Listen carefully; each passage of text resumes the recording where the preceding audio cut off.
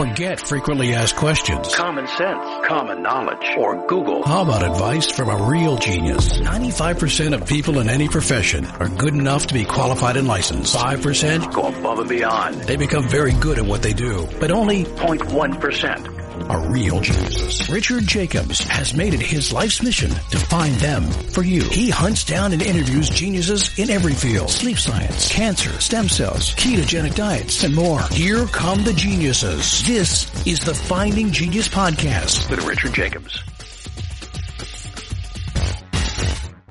Before we begin, a note from our sponsor. I'm Richard Jacobs, Executive Director of the nonprofit Finding Genius Foundation and host of the Finding Genius Podcast. In late 2016, I was rear-ended at 65 miles an hour by a truck on the highway, which sent me off-road into a ditch. The impact of the collision gave me a concussion and other injuries. At the hospital, a CT scan showed that I had thyroid nodules, which turned out to be cancer. It was then, when I had a biopsy of my neck, that I realized even if I was a millionaire, I wouldn't want a second or a third biopsy due to the pain and the invasiveness of it. And appointments at that time for thyroid experts were 3 to 6 months out. And I was worried about dying now, even if that was irrational. So because of this, I've decided to raise money to conduct a literature review on steroids, on the causes of anxiety and depression, a condition that affects well over 50 million people in the United States and hundreds of millions worldwide. Our goal is to create a codex, a guide that reveals all possible treatments for anxiety and depression for people that live with the condition, or for loved ones that have it, as my wife and my son do. To find out more about our fundraiser, visit findinggeniusfoundation.org and click on current initiatives. And now to our guest. Hello, this is Richard Jacobs with the Finding Genius Podcast, now part of the Finding Genius Foundation. I have Steve Young. He's the Chief Solutionite of Body Solutions and the Consciousness Tinkerer and the Chief Love Officer of Immortal. So we're going to talk about his work. So Steve, thanks for coming. Oh, super excited to be here and to be able to just chat about all things for benefit of humanity. Yeah. So is there an umbrella brand that you do everything under called Immortal, or how would you describe your current work and what you do? Yeah, few companies, and the main one, or really the way to phrase it is the one that we're using to impact humanity is Immortal. It's the one that where through some of the experiences and data I've collected from the other companies and from, treating 9,000 humans in the last 20 years, we started to see patterns that we could put together to basically give humanity their mental and physical sovereignty back to them. And so that's the main focus of Immortal. What kind of, so you treated 9,000 people, what was the condition that you treated them for, and what was the treatment like? Yeah, so the official umbrella under physical therapy, so I have a master's and doctorate in physical therapy. However, when they came for, let's say their knee pain, we would approach them from framework that I use, which essentially is, imagine those Russian nesting dolls where the outer doll contains their, smaller dolls. So we would use this framework. And the reason we use this framework is because the intention is to actually get to the root cause of their symptoms and to also reveal what's blocking their system from actually being able to heal itself. Right? Those are the two paradigms that we were really wanting to affect, because traditional Western medicine really doesn't look at those two things at all. And so we would use this framework where the outer doll would be, some people call it spirit, some people call it source, some people call it universe, some people call it God. And then one doll in from that would be vibration or energy, also known as our thoughts and emotions. And then one doll in from that would be our environment. It actually very largely impacts our mental and physical well-being. One doll in from that would be our habits, repeated actions. And then the smallest doll is the physical or biological self. And so interestingly, when people came for their pain, if I were to only operate within the traditional medical way, it would be happening in that smallest doll, the least impactful way. But we expanded beyond that and impacted all layers of those nests. But I don't understand. What did you do with people on it? What does that mean? Sure. You've identified these different facets of their life, but what did you do?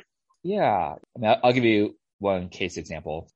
This woman came actually with hip pain, and, as I'm treating her and working on her muscles, the beauty of physical therapy is, we're in front of the patients for a long time, right? So there's a lot of moments to be able to interact. And so, just kind of asking her, hey, how's your overall health? And she had said, about 5 months ago when this hip pain started, I also got diabetes, high blood pressure at the same time.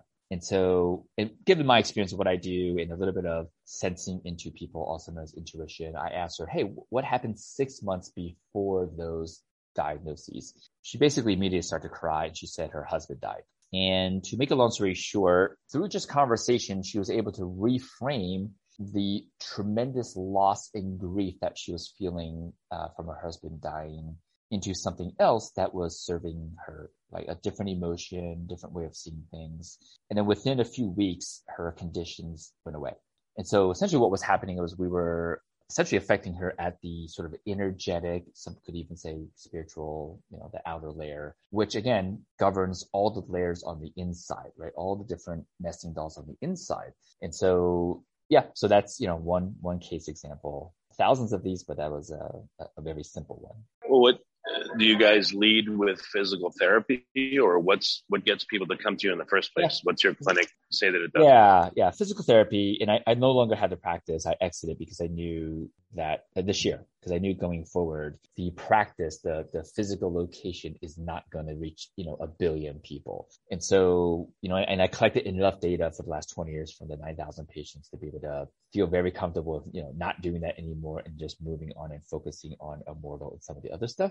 But yes, they came in, the shingle, right? The sign on the building said physical therapy, even though we did a lot more than just that. We had other practitioners as well with other specialties. So the clinic is closed, or has it been sold to someone else, and does it continue?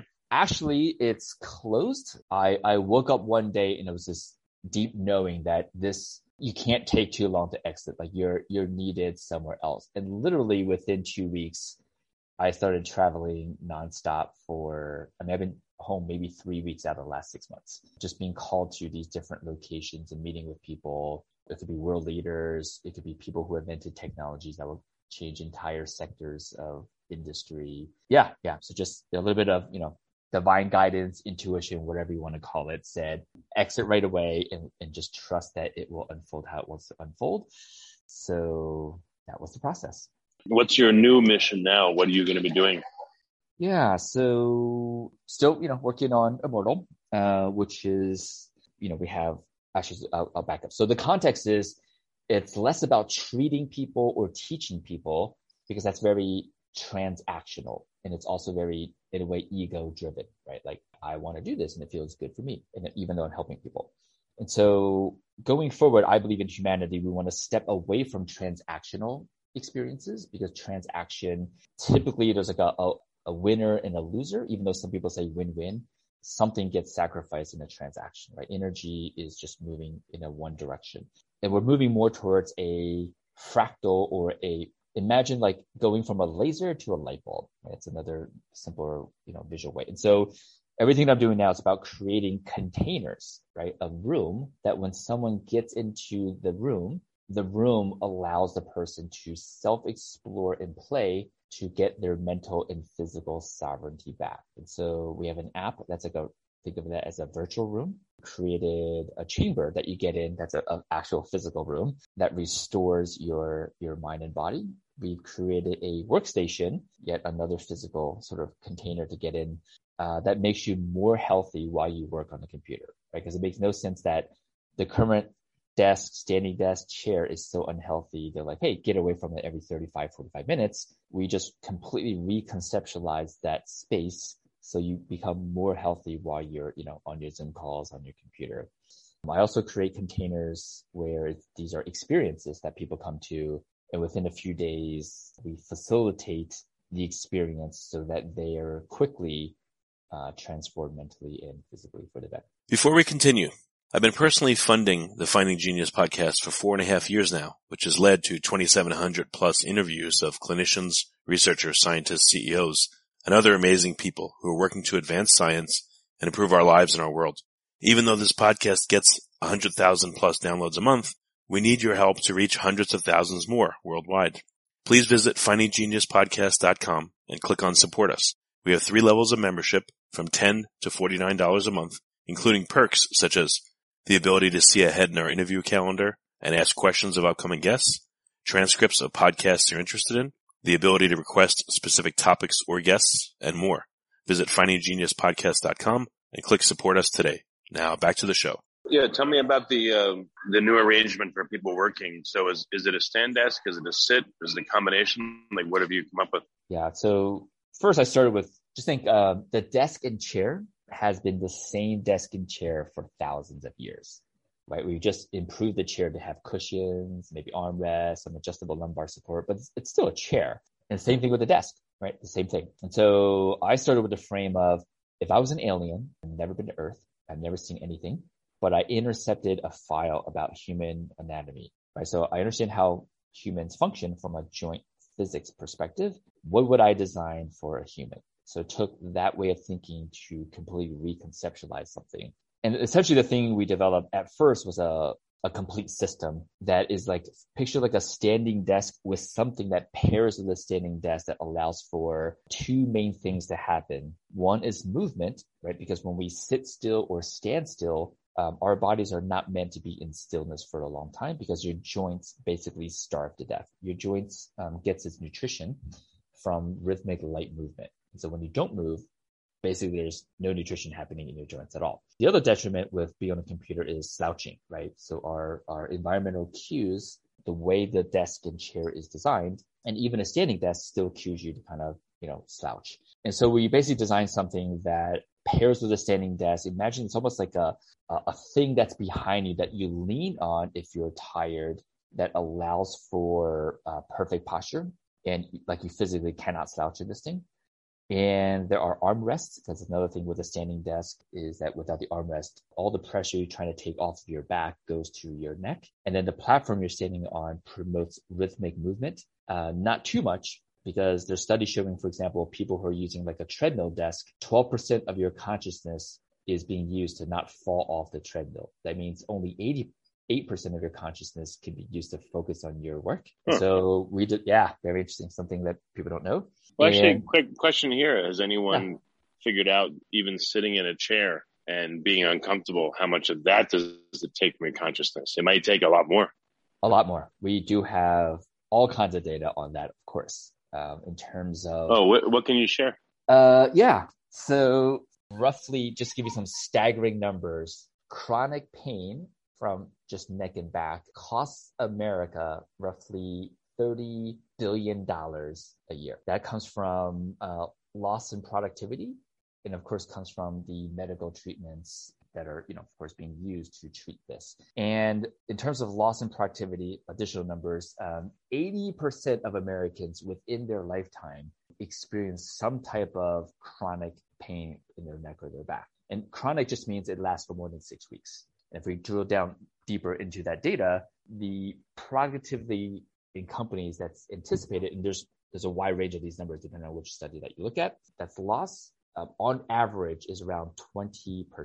These are some staggering numbers if you think about the 20% average loss in productivity over the lifetime of that worker, from basically inactivity, from discomfort, from sitting there for a long period of time. That costs billions and billions and billions of dollars for America. So those are some pretty staggering numbers. If you like this podcast, please click the link in the description to subscribe and review us on iTunes. So what's the cognitive load of the system that you've developed in comparison to 20% or this 12% from a treadmill desk? What's yours look like? Yeah, so luckily there are studies showing that we don't need big movement, right? The other concept people think is, for big change to happen, we need to do big actions. That is a fallacy in logic.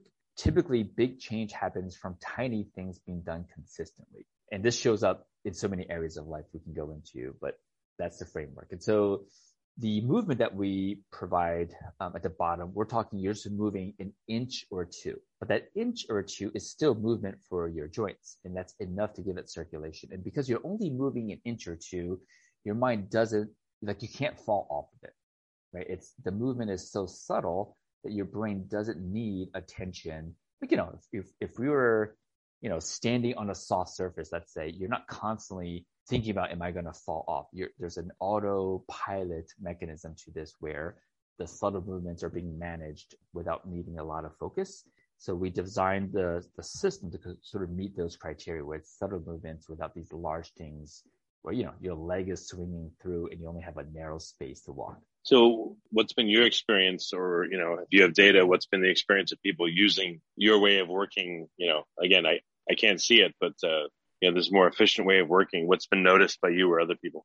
Yeah, we're just in the launching phase of this. However, the bottom part, the rocking sort of standing with slight movement mechanism, that aspect has been around for a long time. And there's tons of data on how that supports not only productivity, but less discomfort for the human body. And they're out there. I mean, we don't personally have numbers because we haven't done a full launch yet. Just, select people have it in prototyping. So I can't give you hey, based on our product, we've seen these numbers. But definitely the bottom mechanism is the one that's more common. The thing that we invented that prevents slouching and stuff, that's a whole brand new mechanism, brand new furniture. I guess I can call it furniture. So, okay, what's your goal for this? Is that, companies will use this new method of working at their desks and that'll increase productivity? What's the theoretical improvement you think? Yeah, for sure. I mean, even if it was just the bottom mechanism, there's already data showing that it improves productivity. That's the no-brainer. We don't need any testing or additional data because the bottom part is very similar to some things that's already been invented. Essentially, to answer your question, really, what's the audience for this? Yep, there's a B2B play where we go to companies and we can say, look, your entire workstation can be revamped, and we would position it almost like a wellness, package, right? Because the app that we're developing will help support the person's behavior change, and then the workstation is the physical environment change. And together, it's a pretty powerful combination. Basically, keep the workforce healthy, so their insurance premiums are way less, and there's a lot of financial benefits beyond productivity. However, with COVID and everything happening, companies are starting to realize that not everyone needs to go to the office to work, right? Virtual spaces and virtual reality and augmented reality is coming. And so what I see in the future is the desk no longer is needed, right? Because we're just going to have the screen within our AR glasses. So we don't need this heavy screen in front of us. So the desk part of the workstation goes away. However, the person still needs to work. And they need to move their bodies. And so the part that we've invented actually becomes the more important part, where it keeps them posture upright and promotes movement while they're working and standing there with their AR glasses and just talking to their computer, or, simple hand gestures without the keyboard is controlling we'll call it the screen and the virtual mouse in a way.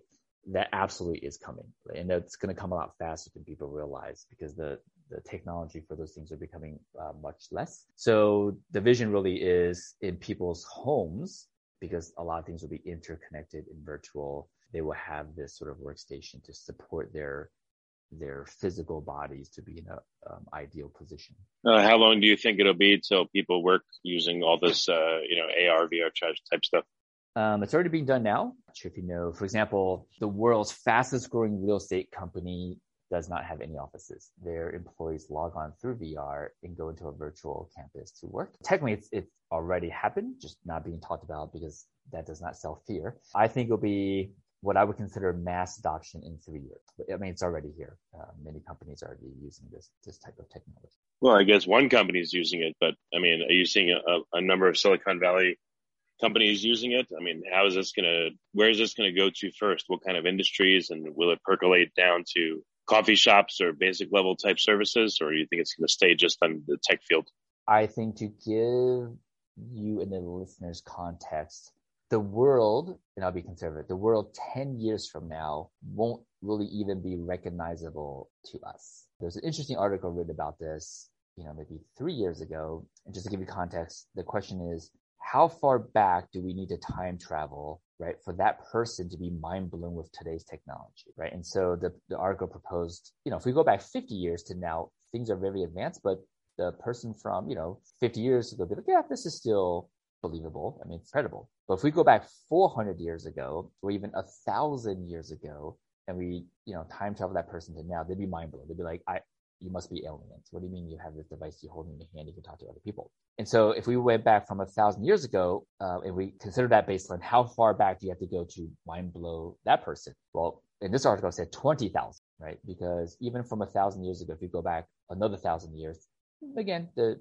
exponential increase in technology isn't mind-blowing. But if you go back 20,000 years, teleported that person to 1,000 years ago, given current framework of history, 20,000 years ago, I'll preface it with that, excluding potential Atlantean technology, that person will be mind-blown. And so what this article says is by 1934, which is not that far away, every year technology goes so fast that every year our mind is blown. It's also predicted that around that time, AI will invent more in 1 year than all of human history combined every year. And so just want to kind of give people a context of that reality. And, and Ray Kurzweil, who is a futurist, who kind of also corroborated with these predictions. When they've tracked his predictions in the last 40 years, he's 83% correct. So I can say with 83% probability, what was just proposed is reality. And so we're heading towards a time that the masses can't conceptualize just how fast things will change. Just want to give that context. And so if we just look at the price of AR glasses, just in the last 2 years, they've come down 500%, right, in the last 2 years. And keep in mind, technology is exponential. So right now you can get AR glasses for $300. I guarantee you in 3 years when they're like $50, right? Or they'll go with like the printer model. If you notice, printers are dirt cheap. It's like you can get a printer for like $50, but you're paying for the ink. I believe in the future, the AR glasses could be just free because you're paying through your attention through the AR glasses because of the ads, right? Just like Facebook is free because, we're being monetized for our attention. And so humans will be that much more harvested for our attention to profit the big corporation, which would make the wearables and all that stuff much less because they're earning their money through indirect way. So do you want to be positioned more in this like ergonomics space, or where are you trying to position yourself with your companies? Yeah, so the whole framework is different, right? And so the language is going to be different. The old paradigm would be, where can you have your competitive edge?